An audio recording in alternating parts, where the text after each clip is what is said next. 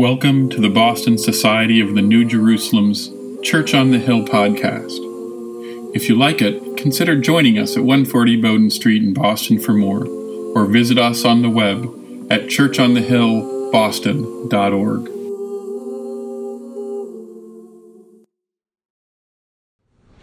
If I were to open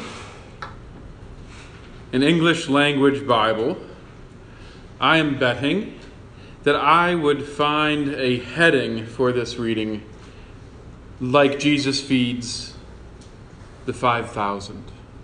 Now, some, if you go to like a kid's book, might say the loaves and fishes, but mostly Jesus feeds the 5,000. Now, some of you might remember, I'm going to say a few weeks ago, but I'm going to guess it was probably a few months ago. I said something about Jesus never feeding anyone. I don't know if anybody remembers that. But I said Jesus never fed anyone. He never gave anyone food. And some people use this story to argue that point. But if you look closely at the story, the food that was given was not actually his food. Now, if you take this to the Gospel of John, the food in that story comes from a little boy. It doesn't even come from the disciples. And Jesus does not distribute the food. All Jesus does is bless the food and direct the disciples to feed the people. And they come back with 12 baskets of leftovers. Now I want to take this one step further into possible discomfort. You may call me a heretic for this. Are you ready? This story is not about feeding people at all. This story has food in it. There are lots of stories that have food in it, but this story is not about feeding people. This story is used as an example or justification of feeding the hungry or the poor. And I would argue, certainly while there are places in the Bible and in the gospel that are really great places that you can turn to for that justification, this story is actually not one of them. And you might say, but what do you mean he feeds 5,000 people? But I would argue the feeding of this 5,000 was not a missional act to feed the hungry or feeding the poor or giving relief. Does that shock you? Does that sound weird? We read in verse 15, when it was evening, the disciples came to him and said, "This is a deserted place and the hour is now late. Send the crowds away so that they may go into the villages and buy food for themselves." And Jesus said they need not go away. The text is clear in this case that the people in this crowd can buy their own food. There are other stories, particularly wandering through deserts, where the crowds clamor and say, "God, give us food. God, we're hungry." Here the crowd doesn't even complain about being hungry. It's the disciples who come up and say, "It's getting late. Maybe we should send them away." What's being talked about here is not whether or not they're going to eat, but where they're going to eat. This is a story of hospitality in some ways. It's a story of the people who gathered around Jesus not having to leave Jesus to get their food. This is a story about a group of people who gathered actually to have their sick healed. This has already happened. The main reason that all these people showed up has already been taken care of. But they're hanging around because they just like to be in Jesus' presence. Jesus, not only does he never give anyone food, Jesus never gives anyone money. He never gives anyone clothes.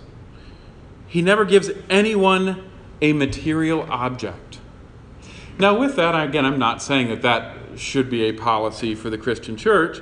My point is, Jesus is about giving us something more important than physical needs. He gives us spiritual needs. He offers salvation, He offers healing, He offers peace and wholeness. Unlike the Romans, by the way, the Romans actually had a great food distribution plan. They realized if you did not give food to the poor, they would revolt and take over the country. They used food to manipulate people so they would be scared that they would lose their food if they stood up to the government. Jesus isn't doing that. Jesus is sending a deeper message here. In the Swedenborgian Church, we really like symbolism. And there's a word in here that just jumped out at me, which is, but then it was evening. Now, these people were here all day. They were here sun up to sundown. They had been going through all of this healing, probably a few talks and things like that. Now, I don't know about you, but I get hungry before evening. There's just something here in the story. It could have been noon, and the people started to get hungry. Go and get food. It could have been breakfast. Go get breakfast. But you see, when we have certain things in the Bible that relate to time, it's talking about something special. Just like Jesus could have been discovered Easter afternoon, right? Why not? Why not Easter evening? Because the fact that He is found in the morning talks about a new sunrise in our life, transformation in our lives. What does evening mean? Evening means darkness. Evening means a time when we feel alone. We can't see clearly. What does it mean when we stumble through that bedroom and stub our toe at 1 o'clock in the morning?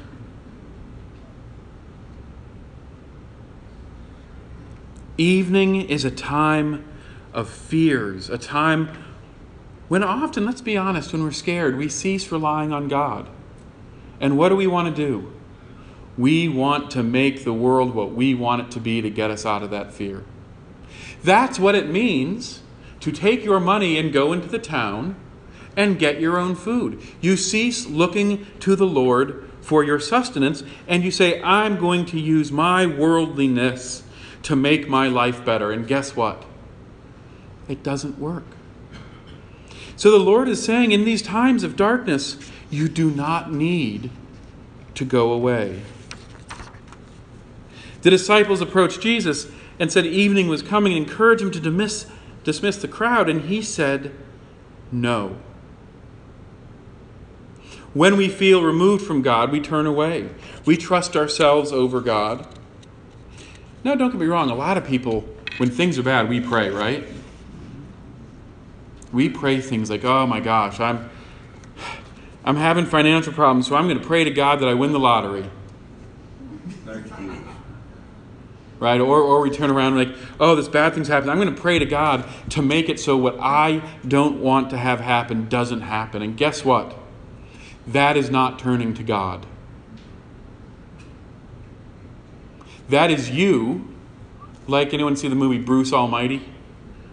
There's a movie, Bruce Almighty. Jim Carrey gets to be God for a day or something like that. And so he gets to make everything the way he wants it. When we pray to win the lottery, when we pray for our desires to be the thing that happens, it is us saying that we want to be God. It is us saying that we do not trust God. In the Lord's Prayer, we hear words like on earth as in heaven and thy will be done.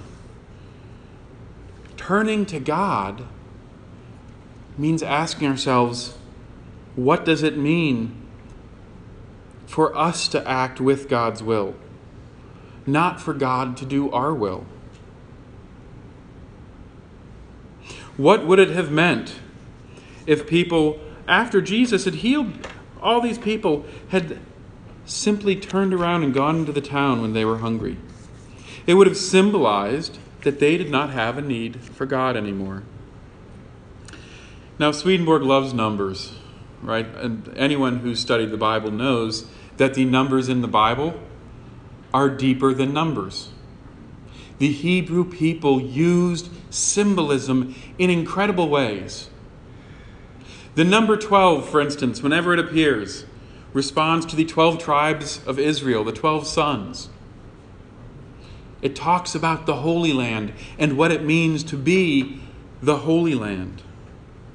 Well, the number 5 occurs a lot in Scripture. It actually is the measurements of the curtains inside of the most holy of holies in the tabernacle. It's the number of stones David picks up to defeat Goliath. This number 5 has a deeper meaning. It's always used in a way of saying that you have just enough. And in this case, it was just enough bread. So on this Communion Sunday, I'm assuming that when you take communion, you're still going to want lunch afterwards, right? Amen. That little square piece of bread is not going to make it so you're not hungry for lunch, right? What's being filled when you take that? When you take that, it's filling something that is not your stomach, it's your soul. It is God's love broken and given to you. Jesus blessed and broke the loaves that he gave to those 5,000 people because it was a symbol of love that transforms us into truly spiritual people. The 12 baskets left over. The 12 baskets left over is an allusion to that 12 tribes of Israel, to that complete spiritual person. So this is it. Food is not food in the Bible. Food is never actually food in the Bible. It doesn't matter. When Adam bites the apple, do we sit there and, I shouldn't say apple, it should be a fig, who knows? Apple is a popularization to make France look bad. But when we read that, biting into the fruit of the tree of the knowledge of good and evil, how many of us think it was actually fruit? It's not. When God says that he gives us all that we need to survive, it's not about food, it's about love. We have each been created by God out of love. That's incredible.